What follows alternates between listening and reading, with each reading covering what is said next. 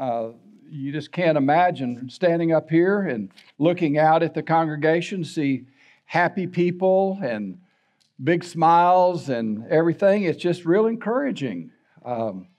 So y'all are really special. We're very grateful for you. Look forward to sharing some things that God's laid in my heart this week, and we're looking forward to just going through together. And I was asked about a title a while ago, and I think the best title that I could give this is Learning to Trust the Ways of God. Learning to trust the ways of God. Now, I will say before I actually get going and started in this, I want to say that the Lord's kind of doing some things as far as preparing for future messages. And I was working on one during the week on mercy. And I was looking up words and looking up different things, W.E. Vine and different ones. And boy, I'm really excited. I came very, very, very close to going ahead and going, but I just hadn't really put the finishing touches on it. And so I'm looking forward to that. Even the introduction, if y'all will just be here that day, the introduction will be kind of unusual and different. And so I'm looking forward to preaching that message, and it's exciting to me be able to see God just continuing to show truth and encouraging us in His Word. But today, I really felt very, very strongly because so many folks that we know about, so many folks that we know are really going through some pretty difficult times. I mean, they're just not going through just, easy living. There's some real struggles going on in the individuals' lives. And I would just say, as hard as I think we try to comfort and as we try to say we understand, I like what Elizabeth Elliot said, the other day. I used that quote that, she really can't say to somebody, I really understand what you're going through. Because we're not there. We're not with you 7/24. We don't know the effort. We don't know what you're facing. And so, but we all individually have our own separate issues, and it may not be a physical or a health issue. It could be other issues. It could be emotional stress and things like that. So it's exciting to me to see God reveal His Word. And if we're open, if we could just be a people that were open to letting Him speak and using even the foolishness of preaching to help us to go through some things and learn some things.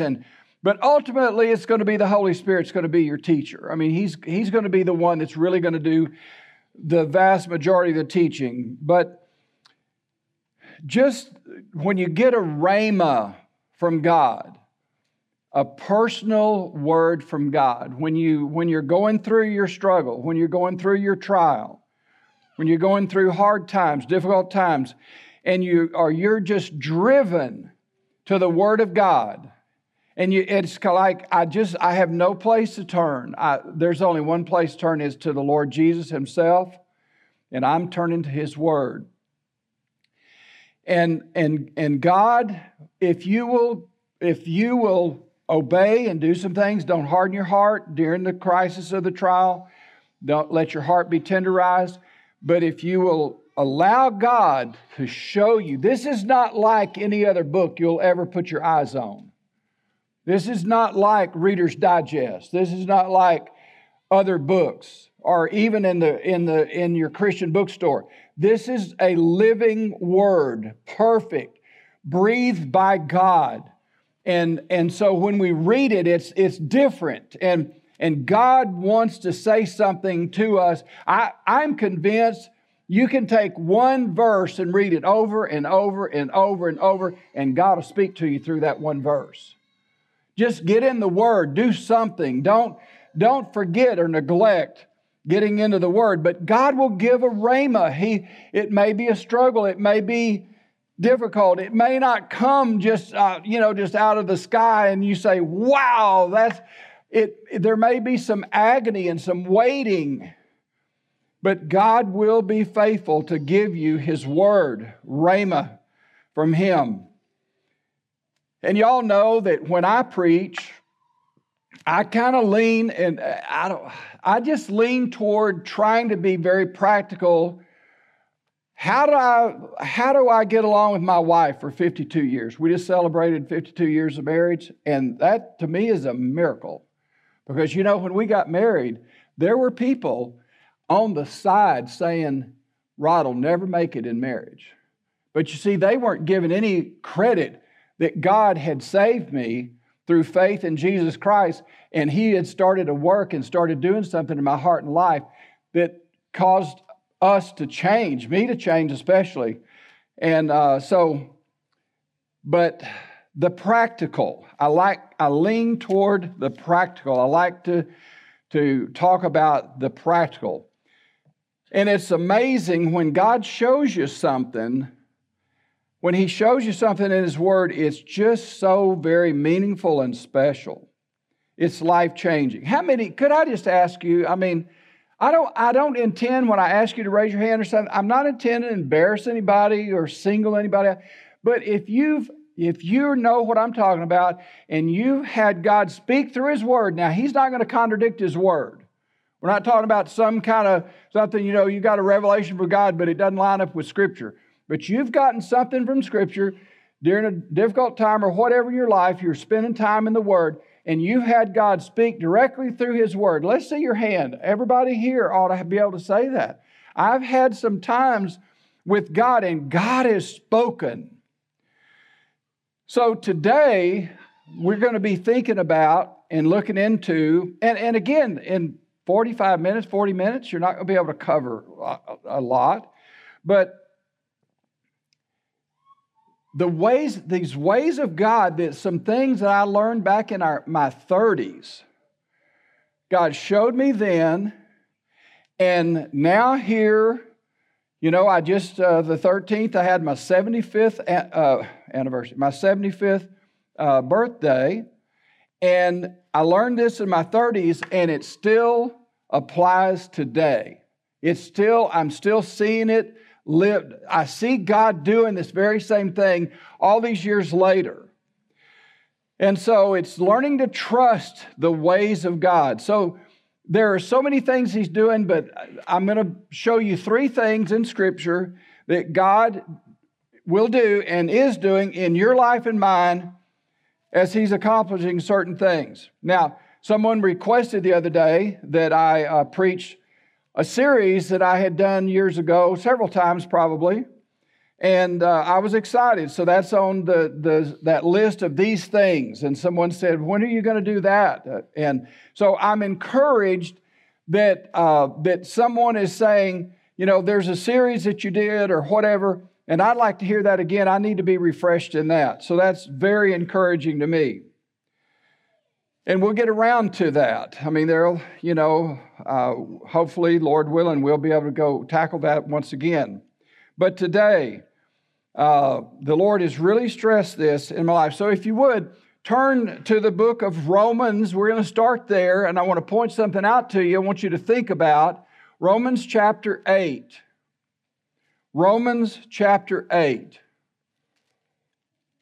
Just to kind of get us started, then we'll go to an Old Testament passage.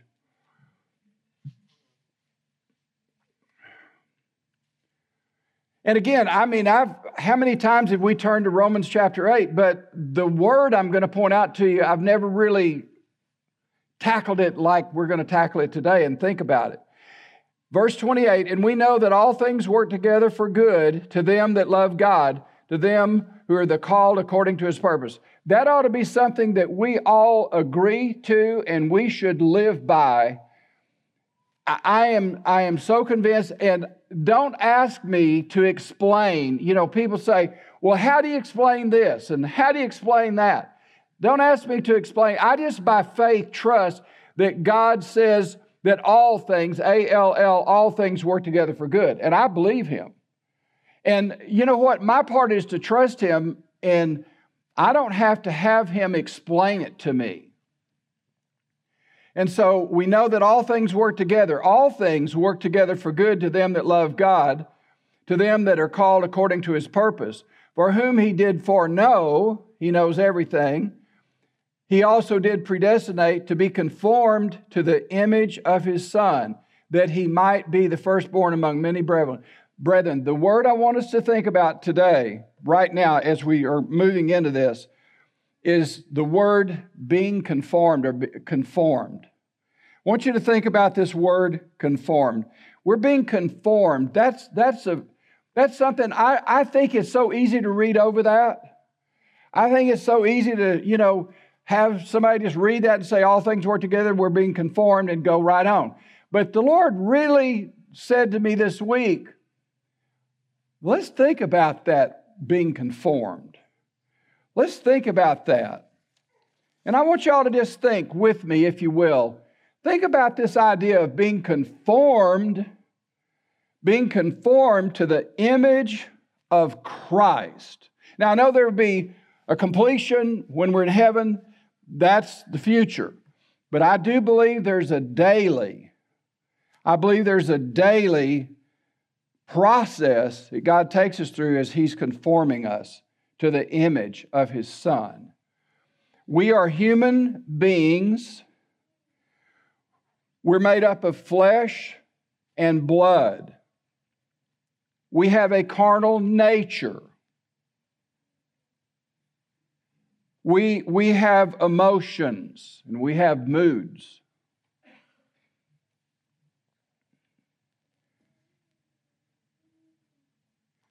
I think it's so easy to say, yeah, I'm being conformed. I want you to think about that.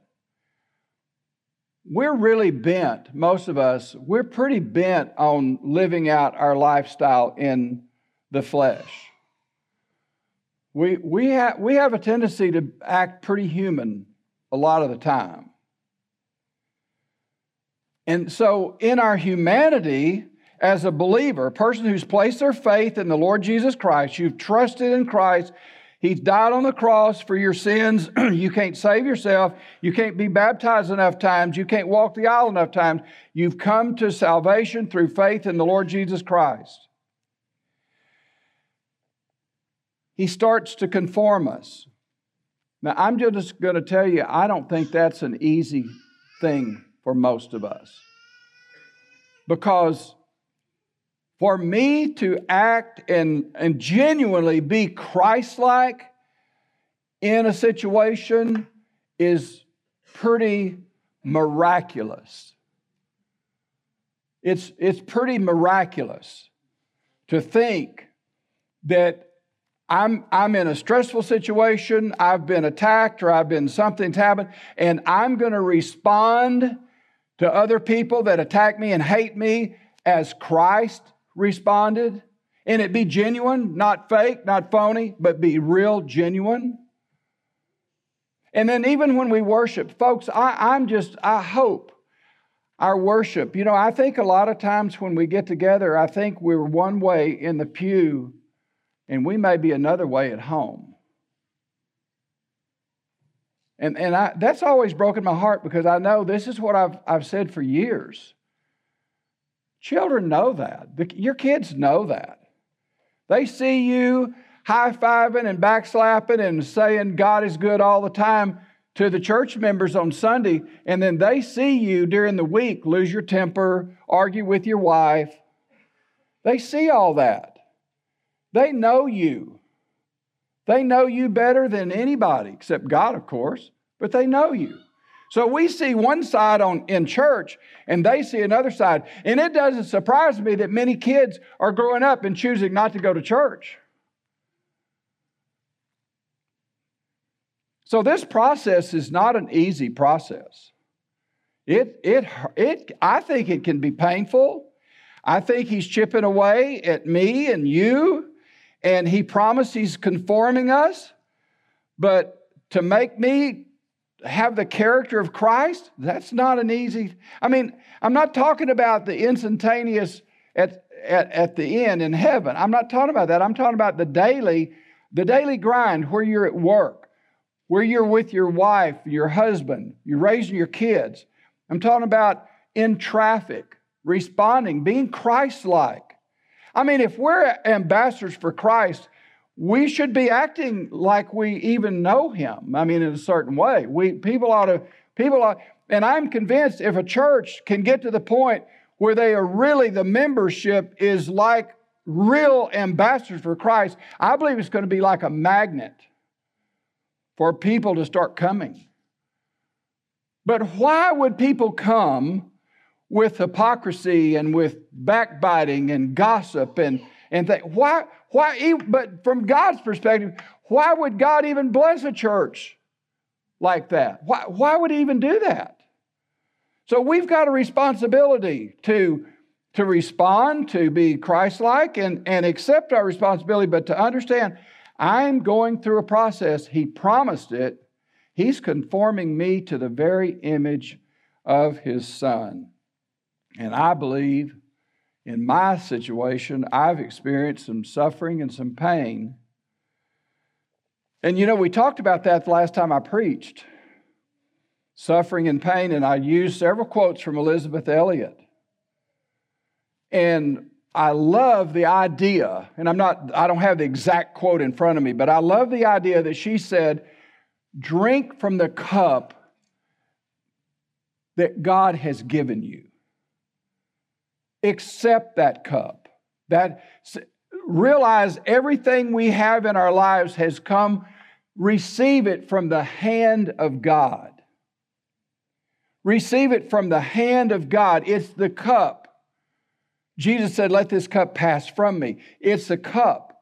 In your life circumstances, either we will respond to those circumstances, our trials, our situations, and knowing that God is at work conforming us, and we need to respond and accept and drink from that cup that He's given us.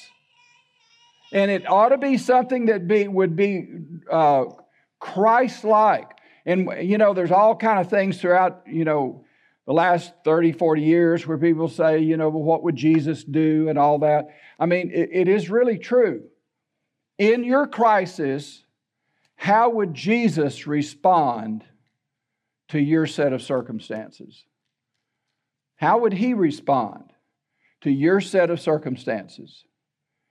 And would you say, as you evaluate and as you examine, would you say your response is just like what Christ how He would respond?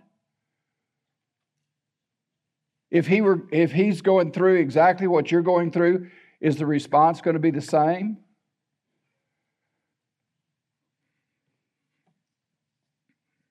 So we need to drink from that cup and realize every cup that we have is from the hand of God. Pain, and I know a lot of people that have some real pain going on. Pain and sorrow and difficulties and so many different kind of trials, pressures that people are under. But how are you accepting the cup that God is handing you?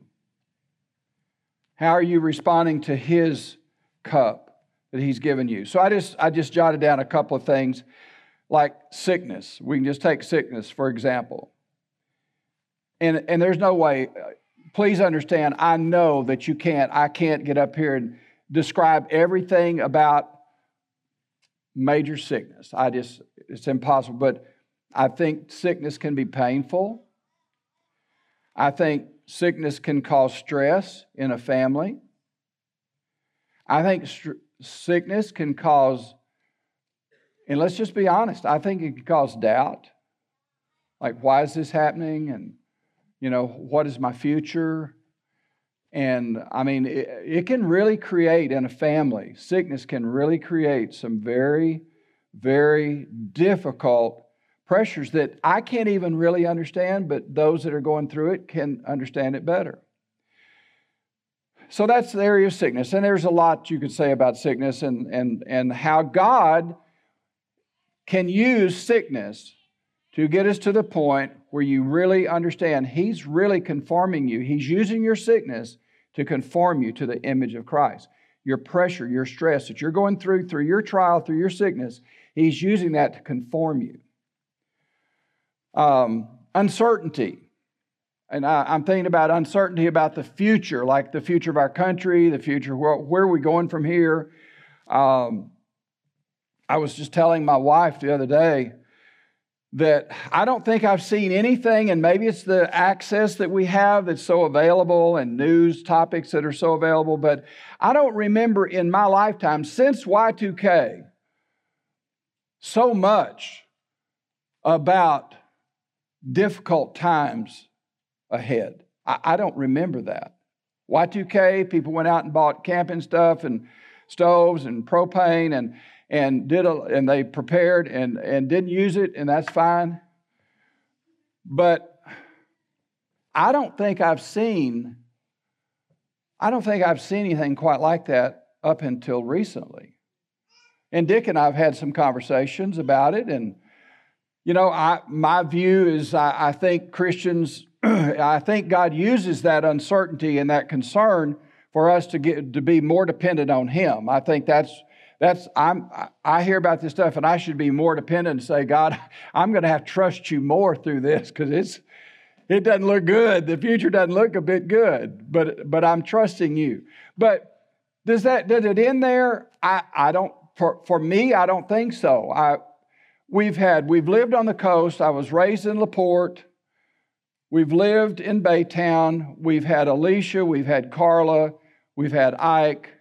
We've had major storms. Storms come. Isn't it amazing? We've been without power for 2 weeks at a time down in Baytown. Linda had to go to her family's house. I stayed.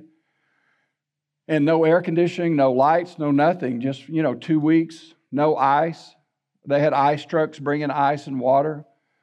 In the last 3 years where we live now, we've had 2 major ice storms, like 2 in one winter and then another winter, so that's 3. But we've had ice storms where we've lost power for 9 days one time and 7 days the other time. No power, no nothing. We ran out of gasoline. I've got 2 generators, but it's amazing when you're running generators and one of them's a 10,000 watt Generac, and it's using, like a gallon an hour. Think about that. How many hours can you get out of just a few cans of gasoline? And so these things are real. That's not like, we're being attacked in New York or we're being bombed by China or any of that. These are just things that have happened in the last several years. And I think personally, for me and my house, we want to be able to be a little prepared. Have a little extra water, have a little extra canned goods and, propane bottles for cooking. That's just me. But as far as, like we said even this morning, Dick, we can't store up enough stuff for 5 years. We're not going to be doing that kind of thing. But I think for 2 weeks or a month, but what is this doing? Is it causing us to fear and to panic and to, hoard and all this stuff and have all these fearful thoughts? Or is it really getting us to the point where we say, you know what, God, you're in control of all this. I'm going to do my part and be responsible, but I trust you ultimately. And if I die, starve to death or whatever, so be it. I'll just go be with you. And so, but these news items are used by God as He's developing confidence and trust. He's chipping away at our old man. He's chipping away at our flesh. He's chipping away at our carnality. And He's attempting to develop the very character of Christ in each one of us. So, let's go to Deuteronomy chapter 8, one of my life verses. Just love this. It was given to me at such a special time in my life. I want you to think about this process. Now, God is conforming us. He's chipping away. He's trying to change our character, our attitude, our responses to circumstances of life and our relationships with each other. Let's look at this. It's 3 verses, and I'll read it to you. Chapter 8, 1 through 3. All the commandments which I command thee this day shall ye observe to do, that ye may live and multiply, and go in and possess the land which the Lord sware unto your fathers. And thou shalt remember all the way which the Lord thy God has led thee these 40 years in the wilderness, to humble thee and to prove thee, and to know what is in thine heart, whether thou wouldest keep his commandments or no. And he humbled thee and suffered thee to hunger, and fed thee with manna, which thou knewest not, neither did thy fathers know, that he might make thee to know that man doth not live by bread only, but by every word that proceedeth out of the mouth of God, of the Lord doth man live. So, the process. Here is Israel. They've wandered for 40 years in the wilderness. They had the fire by night and the cloud by day. And they were in rebellion. Remember at Kadesh Barnea, they had an opportunity to go into the promised land. And there are a lot of preachers, a lot of books that have been written about that event. But a lot of people are talking about, Canaan is like equivalent to the New Testament abundant life. And they were given an opportunity to go into where we know it was God's will. There's no question, is this God's will? That was God's will. That's where he wanted to take them. He wanted to lead them. But the 12 spies go in, and they come back, and they give the 10 basically vote no, and 2 voted yes. And, you've heard it so many times, they're giants in the land. They make us look like grasshoppers in their sight. All that. Oh, yes, but the land does flow with milk and honey. They've got all these things they brought out. And he said, but the vote was 10-2. And I always love to insert this. This is one of my favorites over all the years. This proves without a doubt the majority is not always right. And did I hear a big amen or a little amen? The majority, you say, well, the majority of us and the majority of us think this. Majority is not always right. Now, I know that's only one verse, but still, I'll hang my hat on that one. So here's God wanting them to go in. They refuse. Now they have to wander for 40 years. But what did God do? What did God do? He's providing, he's doing miracles along the way. I mean, I wished I'd have looked up. Somebody tell me, how many million Israelites were there in the wilderness wandering? I should have looked it up, but I didn't look it up. But I have in the past, but I didn't this time. Anybody know how many million? Anybody have an idea? How many? I don't know. We'll have to go to Google. I mean, it's so amazing. I mean, I think you could Google it and somebody could answer it right quick. Don't pull out your phones, please. But think about this. Feeding that many people with, manna and providing water and all that goes into that. I mean, can you imagine the chore? Can you imagine what that would be like? The provision that God had. He's taking them through the wilderness, leading them through the wilderness. And by the way, did you notice? They were in rebellion and God didn't leave them. They were in rebellion and God didn't leave them. They were disobedient, but God stayed with them. He continued to lead them.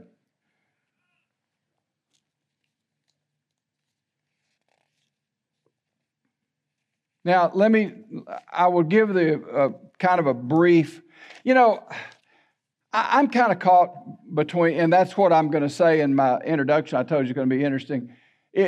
Preaching is really something. I mean, on the one hand, I have somebody saying, would you please repeat one of the series that you've done, and on the other hand, somebody says, I don't like you repeating these things. So you know what? After 47 years in full-time ministry, I've really finally decided I'm just going to do what God tells me to do. So this is what God told me to tell you. Some of you hadn't heard this, but I'll not drag it out. It can be a long story, but I was in my 30s. This is where we got to this about, and I'm going to show you what these three things are here in Deuteronomy. But I'm in my 30s, and back in those days, I still have headaches, but not maybe as bad as I did then. I was having really bad headaches. I ended up, even when I went to seminary, I ended up in the emergency room with headaches. Bad headache. So I had a really bad headache. I went to this doctor, and this doctor, I thought, he's going to treat my headache, and I'm back in the chair, and he's doing exams, looking in my ears, looking in my eyes, looking in my throat. And he said, what in the world is that? And I said, what? And he said, you've got something big in the back of your throat. He said, it looks like a tumor. I said, well, yeah, I'm a preacher, and I yell and scream, and I've strained a muscle back there. I mean, think about it, a preacher's work. I said, I've strained a muscle. That's what that is. He said, no, that's no muscle. He said, that's a tumor. So I didn't like him at all. He didn't do anything for my headache. He told me I had a tumor that I didn't know I had. So I went to another doctor, went to a health food doctor. Now, we were really, y'all don't know us. We didn't know. Listen, I didn't even eat Bluebell back in those days. In fact, the other day, I got to tell you all this real quick. The clock has stopped, so I don't know where we are, but it doesn't matter. I'll try to do my best so we can have plenty of time. But the other day, I got natural vanilla bean. That was the first Bluebell ice cream I got when we were coming off of our strict no sugar diet.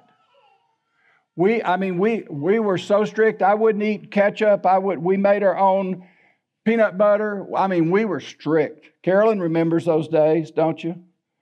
Never will forget the birthday party. And I told my kids all the way there, now they're going to try to get you to eat this poison, this cake and ice cream. And I'm going to tell you right now, not a bite. I don't care how much pressure. Nobody eats cake and ice cream. And so we got there, and they folded their little hands, and they put cake and ice cream in front of them, and they didn't eat. And my mother got so, I don't know, she forgave me for a lot of things. I don't think she ever forgave me for that. It made her so mad. You wouldn't let those kids eat. So anyway, we were really strict. So coming out of that, I saw natural vanilla bean. And I said, it's got to be good for you. It says natural on it.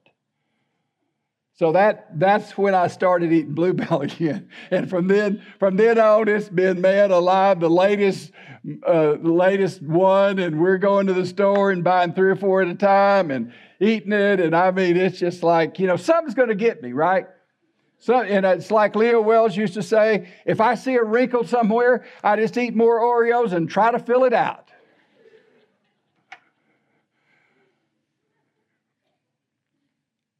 Now, I'm not saying that's the way to do it for you, but that's kind of, we're enjoying life. And it may be over sooner than we expected, but anyway, we're going to go out with a bang. With Bluebell on my lips. But anyway, I can't believe I said that. But, so anyway, so the first doctor said, you've got a tumor. I didn't like him. We went to the second doctor. He put me on a really, really strict diet. I could eat raw, squash, yellow squash, and I could eat raw this and raw that. And he had all kind of vitamins, and I was taking all kind of vitamins. And he said, at best, even doing all this, you may have 6 months to live. I said, what? And I'm serious. I mean, I know I'm laughing now, but at the time when I'm in my 30s, I've got a guy with a white coat and a little thing on his head up here, a light, and he's saying, you've got about 6 months to live. And I said, you got to be kidding me. He said, no. You've got a cancer, and the location back there is so close to your brainstem, you've got 6 months at best. I said, I don't like him either. So I went to a third doctor. And that doctor said, look, nobody's taking a biopsy. I said, don't cut. I don't want anybody cutting. I don't want you to spread. He said, look, we got to find out. We got to go in there and cut it out.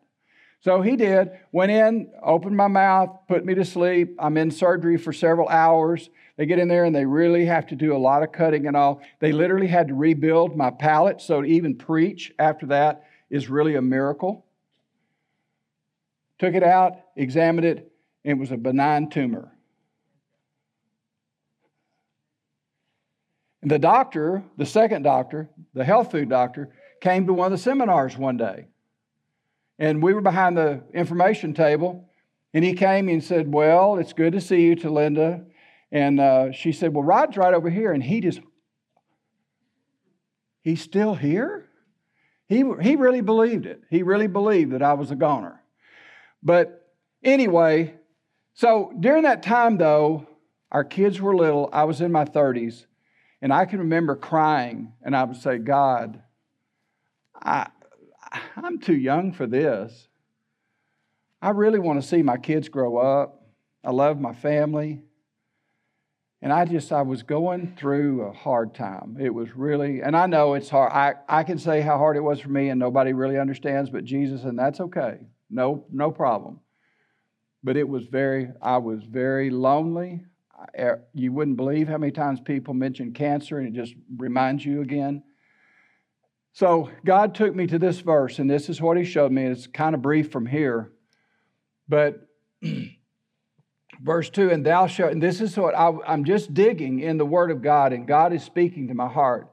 And thou shalt remember all the way the Lord thy God led thee these 40 years in the wilderness, to humble thee and to prove thee, and to know what is in thine heart, whether thou wouldest keep His commandments or no. So there's some things that God clearly spoke to me about. And number one, since Israel had disobeyed and wandered for 40 years, God never left them. God said to me, I will never leave you nor forsake you. He says it in His Word in the New Testament, but He spoke it to me through the Word. I will never leave you. I will never leave you nor forsake you. So to have that confidence and that comfort from God that He's never going to leave me. Folks, I hope that you can hear His voice today. And I hope whatever trial you're going through, how difficult it is, and you cry yourself to sleep at night, I hope you can hear Him say, I'm here with you, and I will never, ever leave you. I'm not going to leave you. Number two, He taught me, says, and thou shalt remember. Number two, He reminded me to remember. Remember how He has provided. Remember His faithfulness. Remember His provisions. Remember His protection. Remember His promises. To remember how God has led you up to this point. Remember those things. Those are good things to recall, to remember, to think about, and it helps you to develop confidence in God, what He's doing in your life. You may be in a terrible crisis, but remember how He's led you in the past, and that should be encouraging. I just want to say something here. We had a meeting last week with Dale, our treasurer, and we had a 45-minute meeting or so, and I just want to be really honest and transparent with you and just say the financial report was not just super encouraging. It just wasn't. I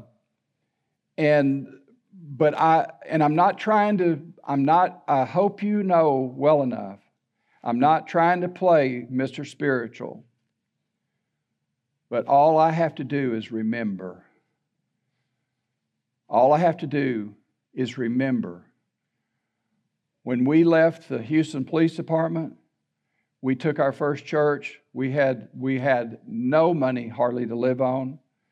The little bitty house, we moved from a nice brick home in LaPorte. We moved to a little add-on wooden thing they'd added on to, just made it like two bedrooms.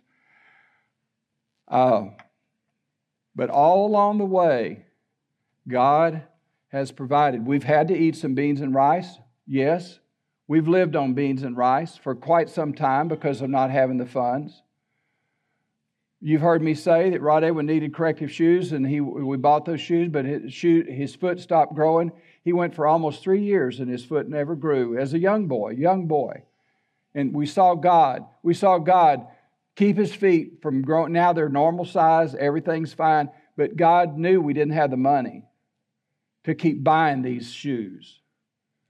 Our cars, we just got rid of our Honda. 4-cylinder, had 250,000 miles. I know a lot of people say, well, I've gotten 300,000. We've never gotten 250,000 miles out of any car. We've gotten 150 before, but not 250. This is a 4-cylinder, 250,000 miles. We've seen our vehicles last when they really shouldn't be lasting. But this is just God. He's promised to take care of us. I've seen our church, when we didn't have the money, we had a secretary one time. We've had, I forgot how many in 36 years, but we had a secretary. She was full-time. She put in 40 hours a week. She got a good salary here. In fact, Skip Smith's wife said, could I come to work for y'all? Because y'all are paying more to her than I'm getting at Sagemont. And so we were taking good care. But the finances started dropping, and she told me, and she just said, I've seen this before. I've seen churches go under. And she said, so she gave her two weeks notice. And she was gone. She got a job with a school district, got benefits. She's still there, I think, as far as we know. But she bailed out. The church flourished. We started saving money, and we paid cash. This is all for God's glory. We paid cash for this building, for the gym, for the parking lot, all the renovation. We paid cash. And God did it all. And I think we need to be good, wise stewards. I think we need to be cautious and careful. But I've always said you can't run a church like a business. You can't run a church. It's a ministry. It's God's church, and God's responsible. And I think He uses finances to get a bunch of people's attention, so that we can begin praying more, spending more time with Him, and depending on Him more. And so I'm not worried at all about the financial situation. I'm more concerned about our heart condition as a church than I am the financial situation of our church. And so I just hope and pray that we will all unite together and say, God, this is your church, and we want to do whatever we can to be a part of seeing this. And I'll be real careful, but I know there are people that have gone, that have left. I know there are people that really don't want to see North Belt succeed. In fact, if North Belt had to close our doors, I think there would be some people high-fiving over that. But you see, my battle is not against flesh and blood. My battle is against Satan and his demonic forces. So I'm just encouraged. God's allowed us to be in this situation. We're making it week by week, barely, and under some weeks. And let's continue to trust Him and depend on Him, and let Him use this to change us into the Christians that we're supposed to be and the church that He wants us to be. So what has He done here? What did He do with Israel? 3 things. He humbled them. See, God's opposed the proud, but He gives grace to the humble. So in the being conformed to the image of Christ, you can count on this fact. We all struggle with pride. If I preach a really dynamic sermon, I'll get in the car with my wife, my truck, and I'll say, what'd you think? How was it? Oh, it was dynamite. Ooh, it was good. I worked hard on that. I'm just saying, we all struggle with pride. We all struggle with pride. And God is opposed to the proud. He's opposed to pride. So He's going to allow things, and I want you to think about it. He's going to allow circumstances in our lives to shatter our pride and increase humility. Does that make sense? He's going to allow things in our lives to shatter our pride and increase our humility. I'll just say, some of you know, in the last 2 years or 2.5 years, I've been diagnosed with neuropathy. And some people go, oh, that's not so bad. I know a bunch of people's got that. Well, I don't know that you really understand till you've had it. And, but when I have to go to that rail and get up and down, like I used to never, man, I just, 2 or 3 steps at a time, jump up here, jump down. But now I'm having to take the handrail and go up and down because my feet, I have no feeling in my legs from my knees down. My feet are like sponges. And, but am I angry at God about that? He's humbling me. Dale, we were up here for the graduation. And I don't know. This is what I remember, but it may not be 100%. We're sitting there, and I'm just staring at these stairs because we're going to come up this because for the graduation. And I'm thinking, how am I going to do this? And so, did you say something? Did you say, are you okay, or whatever? I thought I know somebody did maybe a year before, but anyway, somebody, might have been Dan, sitting there beside me, and he said, are you okay? I said, yeah, I'm just trying to figure out how I'm going to get up there. Well, what I did is I grabbed a hold of Dale's arm. A grown man having to hold on to another man's arm to go up the steps. It's very humbling. I was hoping none of you would see, but it's very humbling. But you see, God is doing that in my life and in your life. And whatever circumstance you're going through, don't fight it. Don't resist it. Accept that cup that God has given you and let Him develop humility in your life. Because if you've got an ounce of pride, listen, there's so many things that we can take credit for. Be careful, because God should get all the credit. Number 2, He humbles us and to prove us. Well, that's what He did with Israel. He was testing them. Well, think about the test. He would provide water and they would murmur. He would provide manna and they would murmur. And they even said, well, we need to get another captain. Let's, kill Moses and let's go back to the Egyptian bondage. That doesn't make a lot of sense. But He tests us. So He tests them, and they failed miserably so many times. The Scripture records the murmuring against God. So as individuals, we get tested. How's your response? When you get tested, how's your response? Are you complaining, murmuring, mumbling under your breath? And how about a church? How about the church as we go through our struggles, whatever it is we're going through, and we're being tested? How are we responding to it? Who are you whispering to when you think nobody's listening? And so He's testing us, and He's humbling us, and He's testing us, and hopefully our response to the test is Christ-like. And then, last of all, to prove thee, to know what was in thine heart. Well, in my 30s, I was not the scholar that I am today. I don't know if y'all are really all awake or not, but some of you missed that one. But but in my 30s, I'm kind of scratching my head and saying, I kind of thought God knew everything. So why is He humbling me and testing me to know what's in my heart? Do I have to go through this so He'll know what's in my heart? No. He humbles me to test me to know what's in my heart, to show me what's in my heart that He already knows. Folks, He already knows. He already knows the deepest, darkest thoughts of your mind. He knows what you're meditating on. He knows your secrets. He knows your murmurings to others, even when you don't think anybody's paying attention. He knows. He knows it all.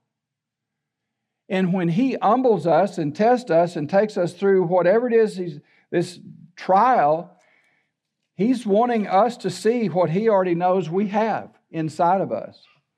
And what are we supposed to do with it? We examine ourselves and we confess it before God.